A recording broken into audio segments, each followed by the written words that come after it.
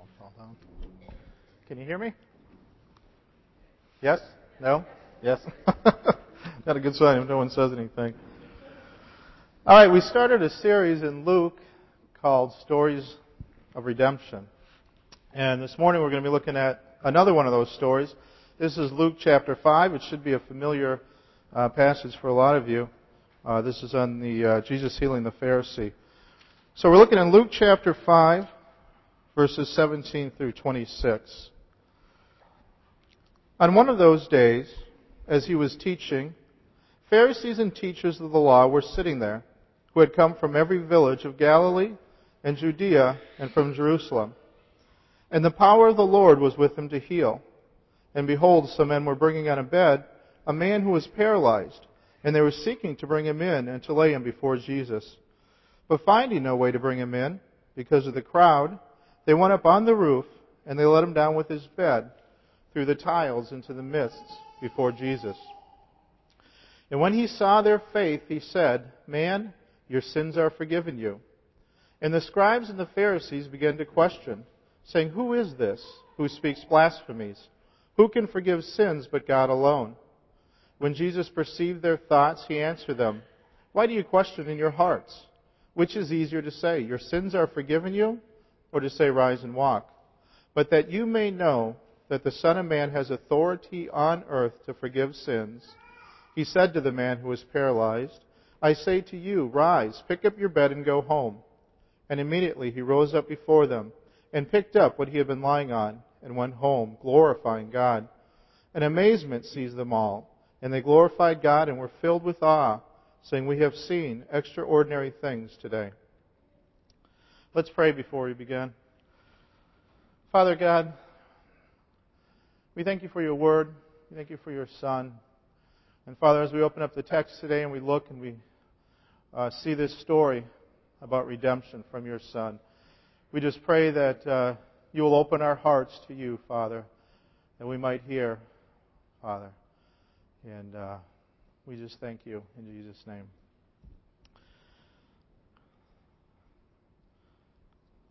Put that right there. Lots of stories start out with once upon a time, or it was a dark and stormy night. Our story starts out on just an ordinary day. It says, one of those days as he was teaching.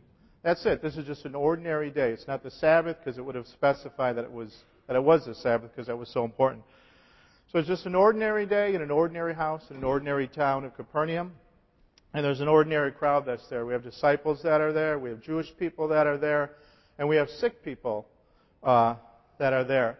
In addition to this ordinary group, we have a very special group, and that's the Pharisees and the teachers of the law. These have come, it says, from every village and from Jerusalem itself. Jerusalem was the capital. And so we have all of the bigwigs who have come out, and they've come from all the different villages, and they've come from the capital to see who Jesus is. And they want to find out exactly what's going on. So that's our setting. We have a packed house in an ordinary village. The text says that Jesus was teaching and that the power was to heal was with him. So we have Jesus not only teaching, but we have him healing as well. But the primary focus of the text is on his teaching. Even though the story is a story about healing, the primary thing is about his teaching. We're going to find out what that is. So it wasn't just the paralytic that he was healing, but most likely it was the other ones, because we see this throughout that he was healing people. So there was probably a lot of people there who were sick and who wanted to get healed. And so I'm picturing the scene of the big house with all these people in there and all these sick people who are out there with all these different infirmities. And I'm thinking of his disciples that are there, and it says, one of those days. And I think, what are one of our days like in comparison to one of their days are like? Can you imagine being a disciple and being with Jesus during this time? Let's say you're like with a disciple, you got a wife and kids at home, and so at the end of the day you go home and your wife says, "Well, what was your day here like?" And it's like, "Well, just an ordinary day. I had a problem. I was talking to Jesus, and about that thing we talked about last week, and he said to me, 'Seek first the kingdom of God and his righteousness, and all of these things will be added on to you.'" And I thought, yeah, that's right. That's exactly what it was like. And then later on, a big crowd came, and Jesus was teaching the crowd, and he was teaching them. He got out the Old Testament. He was teaching the whole thing. And then there was a bunch of people that got healed. And, just an ordinary day. What an amazing time to be alive. And what an amazing time to see that. But this is what it was like. For them, this was one of those days to be with Jesus during those 3 years in His ministry. All the teaching, all the healing, all the miracles, all the people following. It must have just been an incredible, incredible time. And so, we have here teaching, and we have here healing. This connection between teaching and healing we see all through the Bible, that these two things don't go separate. We see this teaching, this healing all the time.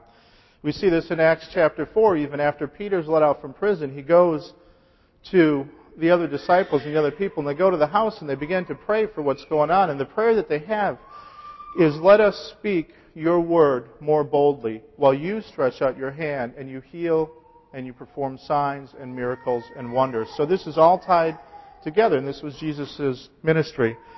Matthew Henry says, those who receive the word of Christ in faith will find a divine power going along with that word to heal them. For Christ came with His comforts to heal the brokenhearted. The power of the Lord is present with the word, present to those that pray for it, submit to it, and present to heal them. Jesus doesn't always heal the broken body. He doesn't always heal that, but He does heal the brokenhearted. And that's what Matthew Henry is saying here, and that these things go together, and He does heal the brokenhearted. So as we look at the crowd that's there, and we see Jesus teaching, we see that some of those people who are teaching are the teachers of the law. And so we have a picture of Jesus teaching the teachers.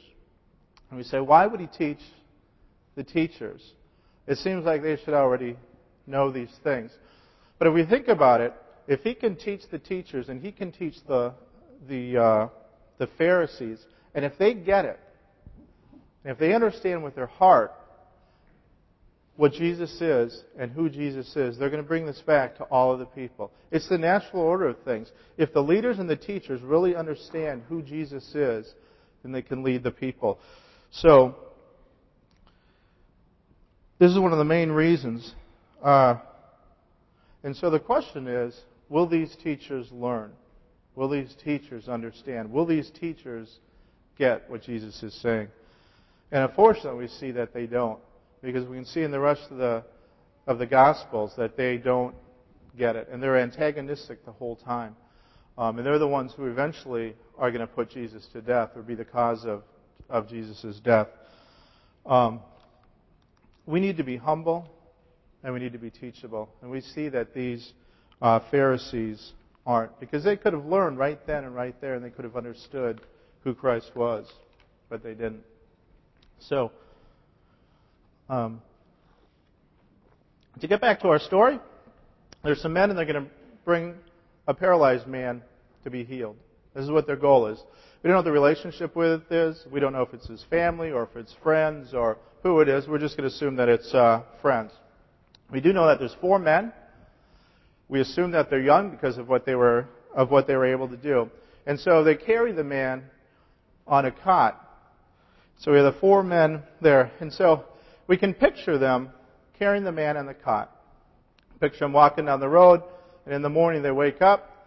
They know that Jesus is in town. They know that He's up at the house, and they're going to take Him. And so they get His cot out, and they pick Him up in the cot. And I can picture them going down the road, walking down, and I can picture one on each side like that. And they're maybe cracking jokes, and they're having a good time. They're real optimistic Jesus is going to do it. Maybe they're teasing Him about, dropping Him and kind of knocking, and He's, trying to balance Himself and going through.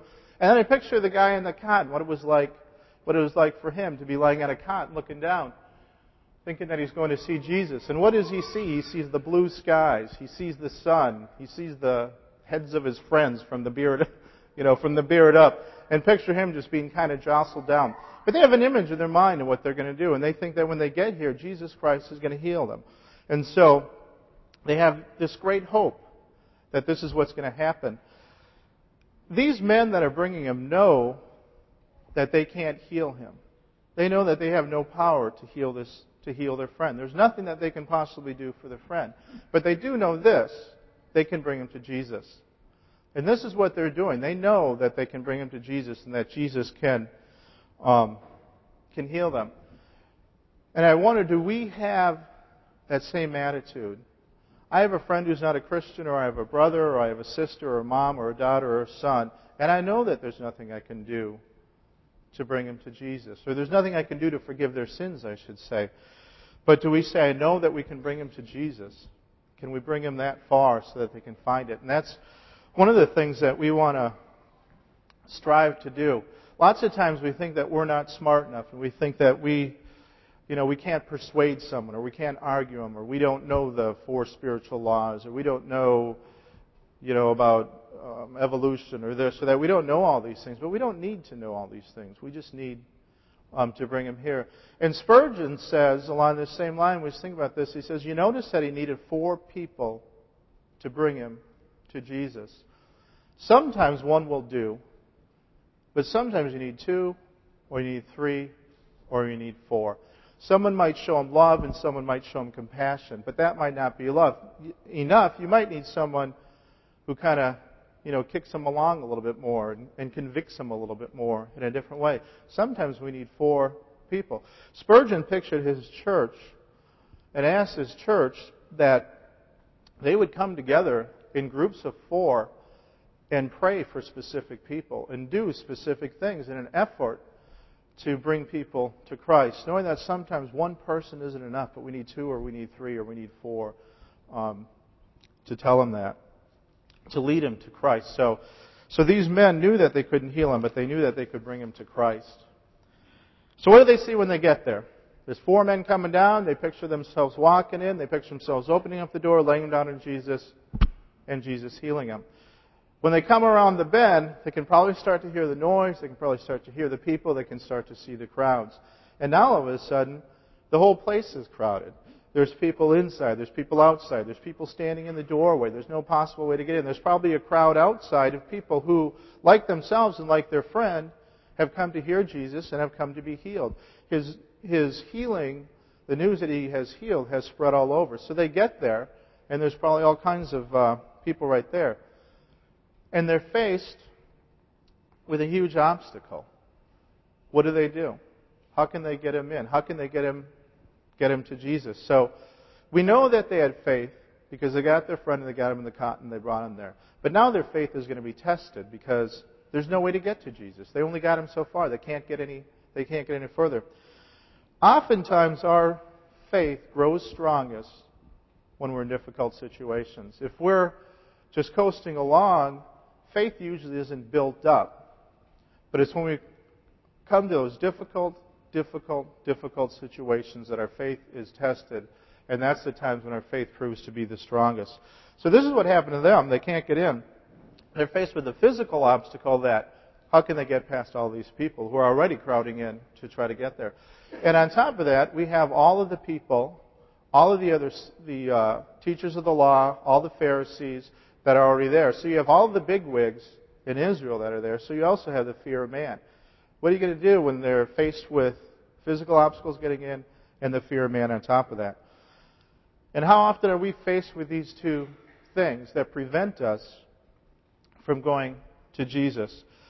These ones are faced with getting in physically, but how often are we faced with suffering, with pain, with overwhelming obstacles, at work, such as long hours, difficult situations, difficult co-workers, or the fear of man? What will these people think of me? What will these people do? What will these people say? So we're faced with all of these obstacles. And these obstacles can sometimes prevent us from getting to Christ. It can prevent us from spending time with Christ. It can prevent us from our communion with God. These things prevent us from drawing near to God. But we can't let the obstacles do that. James chapter 4 verses 8 says, "Draw near to God, and He will draw near to you." We need to make every effort to get to God. We need to make every effort to draw near to God. What are the ways that we draw near to God? The Puritans called them duties. What are our duties? But they're simply ways or methods or things that we do to draw near to God. And some of these things are confession and repentance. If there's sin that's in our lives that breaks that barrier and breaks that communion down, it's through confession and it's through repentance. Other things are prayer, scripture reading, fellowship with the brothers. These are the things that we do that bring us close to God. And these are the things that we do that draw us near to God. We know, just like these four men knew, that it's not their duties that they put their faith in, but it's Jesus Christ Himself.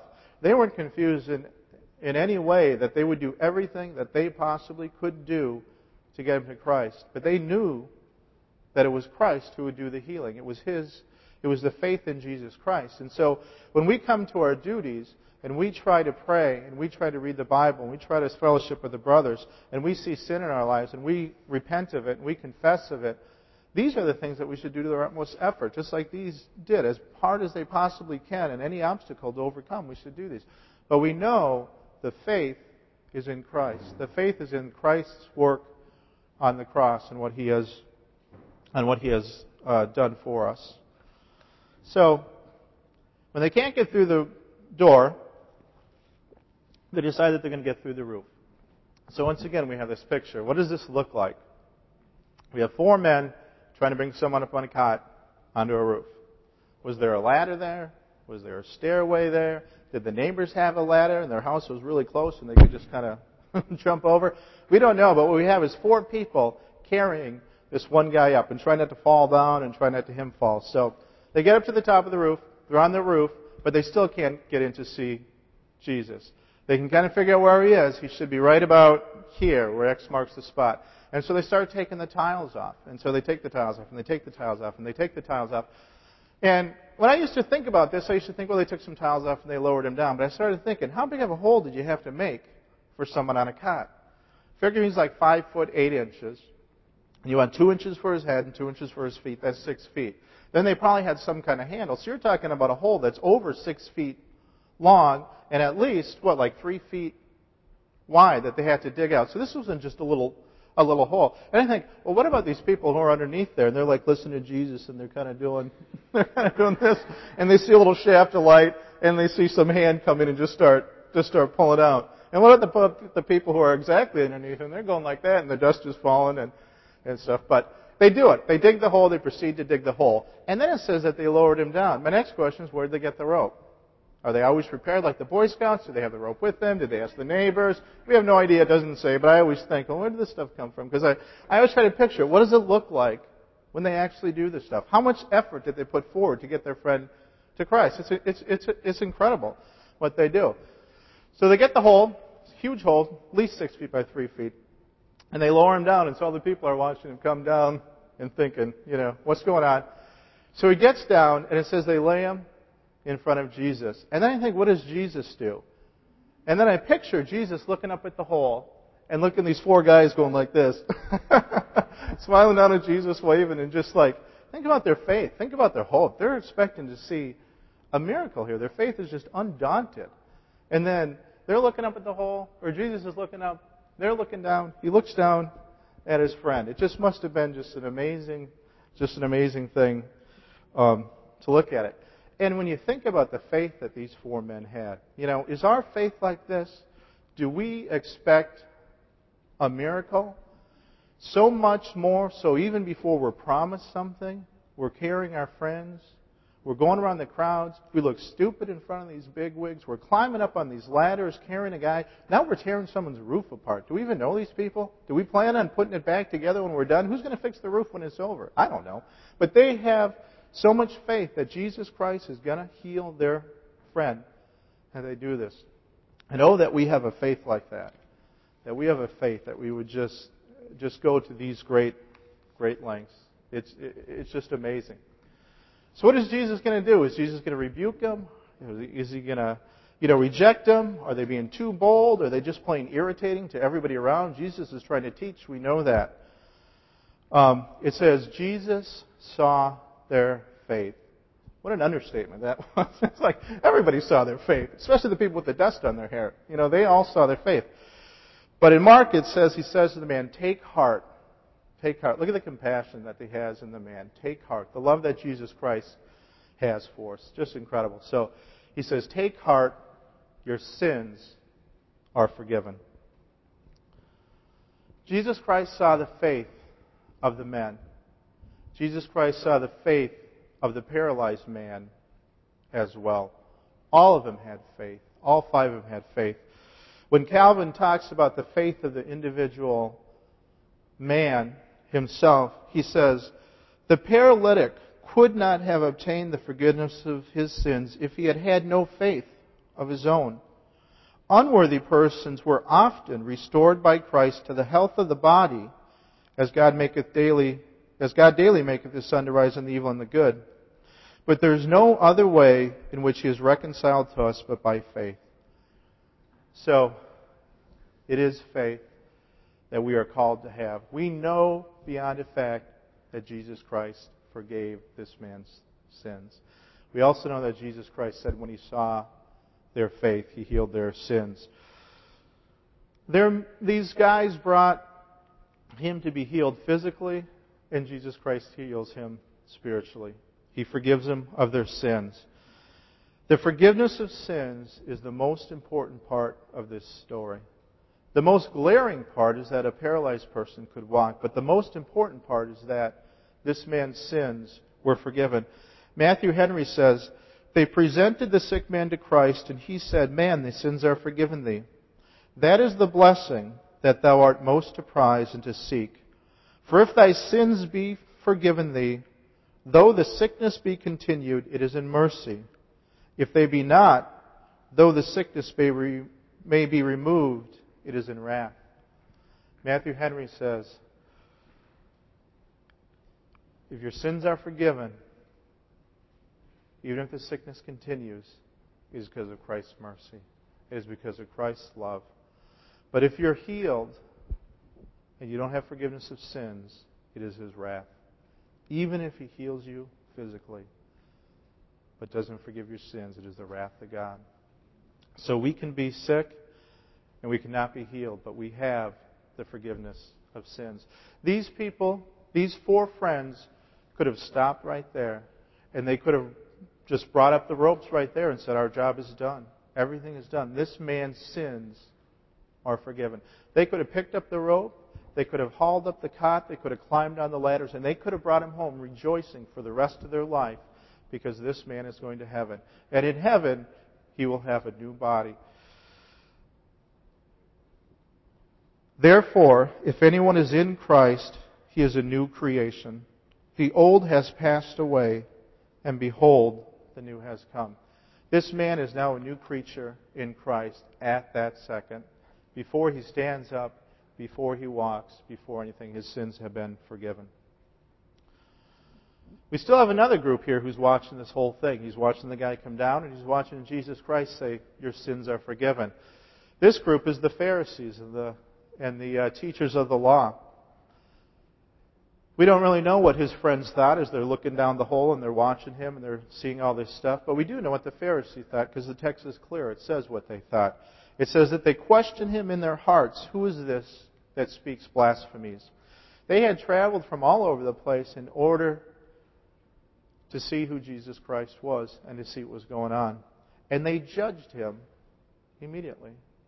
They judged him to be blasphemous. If Jesus Christ was just a man, at this point, it is fine to question him. And if they had questioned him, it would have been a different story. But they didn't question him. Only in their hearts. They only judged him in the hearts. They actually didn't even question him. They didn't open it up and they didn't give him an audience. They didn't ask those questions only to themselves, and they judged him to be blasphemous. For they say, who can forgive sins but God alone? So rather than investigating, these are teachers of the law. They know that the Messiah is going to come. This is the person who they're expecting. And rather than ask those questions and find out and do some research, they could have found out right now that he was God, but they didn't. They just judged him. They're faced with either accepting him or completely rejecting him. And they completely reject him. The prophets of old, through God's work, could heal people. Peter and the disciples, and Paul himself later on, through God, can heal people. But it's very clear when they heal people that it's not them that heal people, but it's God Himself. In Acts chapter 3, Peter says, this is after they healed the lame man was at the front of the temple. It says, "Men of Israel, why do you wonder at this? Or why do you stare at us as though by our own power or piety we have made him walk?" And he goes on and says, it's His name and the faith through Jesus Christ that has given this man the perfect health in the presence of all. So they would heal. They had God work through them to heal. But they couldn't forgive sins. Jesus Christ is the only one who claimed the authority to forgive sins. And Jesus Christ was the only one that the authority was given to forgive sins. So these Pharisees, these teachers of the law, in their heart are judging Christ. And in their heart, they're asking these questions. This whole passage is about teaching that Jesus Christ is the authority to forgive sins. And Jesus Christ is teaching, and that's the main focus, is His teaching when we see that. And in His teaching, He addresses the hearts. He addresses the hearts of the teachers of the law and the Pharisees. It's in our hearts where our questions lie. It's in our hearts where we either accept Jesus Christ or we reject Jesus Christ. It's in our hearts that we do this. It's our hearts that get hard. Acts 2 says, "But because of your hard and in your impenitent heart, you are storing up wrath for yourself on the day when God's righteous judgment will be revealed." So He addresses their hearts. Our hearts is what we have to address. Our hearts is what we have to look at, our hearts. So Jesus says to them, which is easier to say, your sins are forgiven, or to rise and to walk? He asks them this question for a specific reason. There's a reason why He poses this question. This is because they believe that all sickness was caused by sin. In John, some are asking Jesus and says, "Rabbi, who sinned, this man or his parents, that he was born blind?" Sometimes this is the case, but not always. Jesus responds to that question, who sinned, him or his parents? And Jesus answered him and said, "It was not that this man sinned or that his parents sinned, but that the works of God might be displayed in him." So, that's reality, is that it's not always sin, but that God's might will be displayed. This is why it happens. But He uses their argument to prove that He has the authority to sin. Because their argument is that He is paralyzed because of His sin. If Jesus Christ now says, your sins are forgiven, but the man is not healed, there's no proof. But if He says, your sins are forgiven, now rise and walk, He says, I have forgiven sins, and I have now healed him. If his sins are gone, his sickness is gone. If his sickness is here, his sins are here. They can't have both. And so He's using their argument to heal this man. And so He says, "But that you may know that the Son of Man has the authority on earth to forgive sins, I say to you, rise, pick up your bed, and to go home." It would have been much easier to lie about being able to forgive sins, because I can say, oh, your sins are forgiven, your sins are forgiven, your sins are forgiven. But we can't see that. We don't know that. Where they could see the man walk up. They could see the proof that they were looking for. This physical proof is designed to show the spiritual truth of what has happened, is that the man's sin has been forgiven. One more thing, too, is I'm looking at this and I'm picturing this. Once again, we got the crowd around. We got Jesus there. We got the four guys looking down the hole trying to figure out what's going on and stuff. And Jesus says, rise. All He does is speak to the man. He just gives him a word. He just says to rise. There's nothing flashy. There's nothing spectacular about it at all, which makes the miracle even greater. Because if He had done something, they could have attributed to this or that. But all He did was simply, He just spoke to him. He just says, rise. And the man rise. And so He was using this as a case of authority. And so as we think of authority, we think of like the military, and we think of someone who's like an officer, and he has the authority to tell an enlisted man what to do. And all he has to do is say the word. And the enlisted man has to do it. And so in this case, we have Jesus expressing His authority. And He gives the word, and sin is forgiven. The Word became flesh and dwelt among us, and we have seen His glory. This is the glory of Jesus' Word. So, what happens next? Jesus says, rise, your sins are forgiven, and immediately the man rises before them. He picks up what he had been lying on, and he went home glorifying God. And picture, what is it like for the man? Because the man, too, is on the floor. We have all these people seating. It says that the Pharisees and the teachers of the law were sitting. We have all the people standing. We have the crowds. We have the doors coming in. He's lying on the ground. He's as low as you can possibly go. Looking up, looking at Jesus. And so, what did it feel like for the man who was paralyzed to be able to stand up? What did it feel like to have that strength run back through his limbs? Did he feel it right away? Did he feel it when he stood up? When was it in his field? What was it like for his friends that were looking down at the hole? What was it like for him, for his friends, to see him and see what they thought was going to happen, to see him rise up? What did Jesus do? I picture him too the same way. The man rises up, he smiles at the man, he looks up at the four men, and I picture him smiling up at the four men. Can you imagine that, having Jesus Christ look up at you looking down and just smile at you? Well done, my good and faithful servant, which is what he's going to say to us. We're going to see that same smile on him. It just must have been an amazing thing. And now, when we look at all the stuff that these men do, one thing that we notice is the contrast. This is just an observation. This is kind of like a side thing. But notice the difference between the Pharisees' actions and their lack of faith versus the actions on the men and on the paralyzed guy. It says that the Pharisees sat and questioned. That's all they did. They sat and they questioned. These five men, because I conclude the fifth one, they walked, they carried, they climbed, they lowered, they believed, they rose, they went home, and they glorified God. Look at all the action that they did when the other ones just sat and questioned. That's all they did.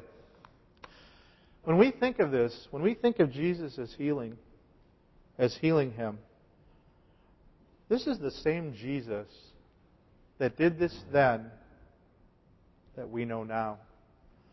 This is the same Jesus that we have our faith in. This is the Jesus that we pray to. This is the Jesus that we say, in Jesus' name I pray this prayer. This is our Jesus, like God is our Father. Not that we own Him, but this is who He is. This is the same one.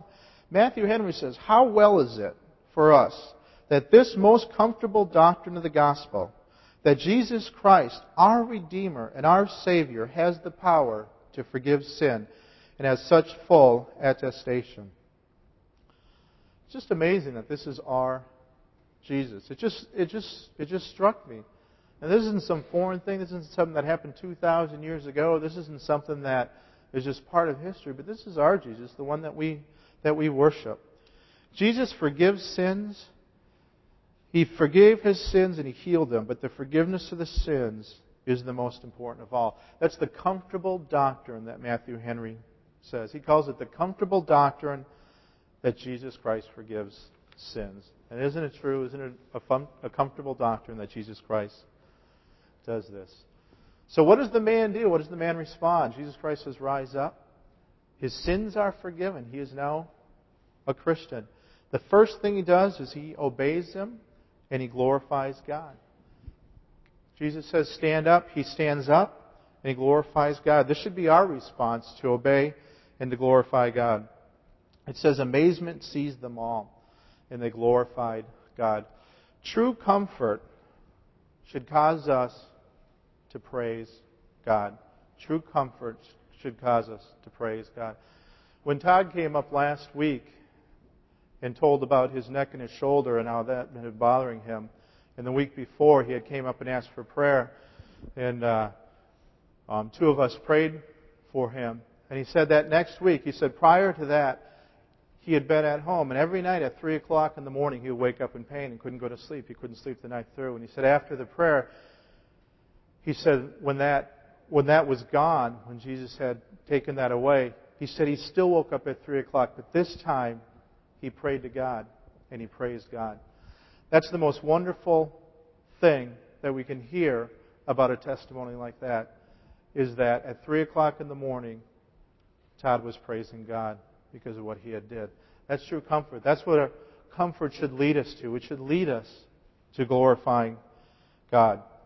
Suffering at the same time should lead us to God. These things should all lead us to God. God isn't only concerned with healing. We should go to God and we should ask for healing. But He's concerned for us, and He's concerned, and He wants communion with us. And these are one of the things too that they will want to go to God for. God does not always choose to heal us. We know that very well. In this case, He chose to heal the man, but He doesn't always. We look at Paul, the Apostle Paul in the Bible, who God used to heal many people, and God used to preach His gospel to the Gentiles, and used to write like half of the New Testament. And Paul suffered almost his whole life. In 1 Corinthians, Paul says, "A thorn was given to me in the flesh, a messenger of Satan to harass me, to keep me from being too elated. 3 times I pleaded with the Lord about this, that it should leave. But He said to me, 'My grace is sufficient for you, for my power is made perfect in weakness. Therefore I will boast all the more gladly of my weakness, so that the power of Christ may rest upon me. For the sake of Christ, then I am content with weakness, insult, hardship, persecutions, calamities. For when I am weak, then I am strong.'" So Jesus Christ is concerned about our body. He's more concerned about our forgiveness of sins. And He took one of His main men that He used to spread the gospel, and He let Him suffer the whole life. He had some suffering His whole life. God had ordained that this would be this way. And Paul even says that it was to keep me from being too elated, is what he said. If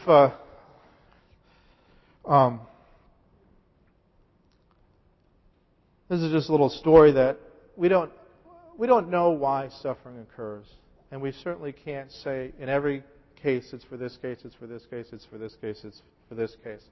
But I read once, and I don't remember who it was. It was one of those Puritan guys. They've all been dead for like 300 years, so I don't think they care who it was. But they were talking about just that sometimes we're given suffering so that we won't wander away from Christ, because He knows our personalities. He knows what we like. He knows what our natural tendencies were.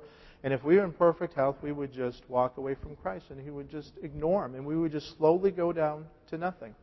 If a boy comes to his father in the morning and says, "Can I have $1?" and the father gives him $1, he doesn't see the son for the rest of the day. And the next morning the boy comes up and says, "Can I have $5?" and he gives the boy the $5, and he doesn't see him for 5 days. If the boy comes up to him on the next time and says, "Can I have $10?" do you think the father's going to give him the $10? He won't see the boy for 10 days. So God sometimes knows what we're like. He knows what our tendencies are. He knows that we're just going to drift away. That's not all the time why He does it. We do know that He does it to glorify His name, because we saw that before. This happened so that my name might be glorified, that God's name might be glorified. But this is just one instance of why suffering is important and why suffering is vital. Charles Spurgeon, one of my favorites, suffered his whole life. He would miss months at a time when he couldn't suffer. He went away one time to France. He went all the way to France. He had this place on the water that he would go when he was sick. He spent I don't remember what it was, 2 or 3 weeks there. His wife was, I don't know if she was bedridden or she couldn't get out, bedridden, I guess maybe a wheelchair, but she couldn't travel. She couldn't leave. Towards the end of her life, she suffered so much she never heard him preach for the last few years of his life. She couldn't even get out to go to the church. So he left for a month. He leaves his wife. He leaves the church, because at that time they thought this is what was needed to be well, to spend some time by the sea. So he spends his time by the sea. He feels well. He's all excited to get back. He's like a day out, and he just gets sick. He just gets just as sick as can possibly be. And he's worse off than when he had left, and he spent this whole month there. And when he gets back, he says, "I have no idea why God did this. I have no idea. But I do know this, He did it for my good and for His glory. And I will praise the Lord for this, even though I have no idea why this happened." So God does allow suffering. And we know that it's to His glory. But once again, the most important thing is the forgiveness of sins. It's our salvation. When we get to heaven, we get a new body. But while we're here, we want to be God's workmanship. We want to do what God has to do. And for some of us, He has things in store that look this way, and other people things in store that look this way. And for some people, suffering is what it is. My brother has suffered for decades. He has had surgery after surgery after surgery, and just one thing after another, after another, after another. And yet he glorifies God in his life. He sits at his home. He works when he can. When he gets sick, he does it and stuff. But he writes letters, and he sends emails, and he calls people constantly. And he calls people who might never get any other phone calls otherwise. And he writes them letters that might not get any other letters. So God has used his suffering to His great, wonderful glory, and that these people are being ministered to that may not have been ministered had my brother not been suffering for that time. As we close, I have one last thought, and this is prayer. What is the role of prayer in this whole thing that we've seen? The text says nothing about prayer, but we can't imagine that they didn't pray. It just didn't mention it. Because we know how important praying is. And we can picture that this guy had all of his friends being prayed for, maybe prayed for his whole life. James chapter 5, verses 13 through 16 say this. Is anyone among you suffering? Let him pray. Is anyone cheerful? Let him sing praise. Is anyone among you sick? Let him call the elders of the church and let them pray over him, anointing him with oil in the name of the Lord. And the prayer of the faith will save the one who is sick, and the Lord will raise him up.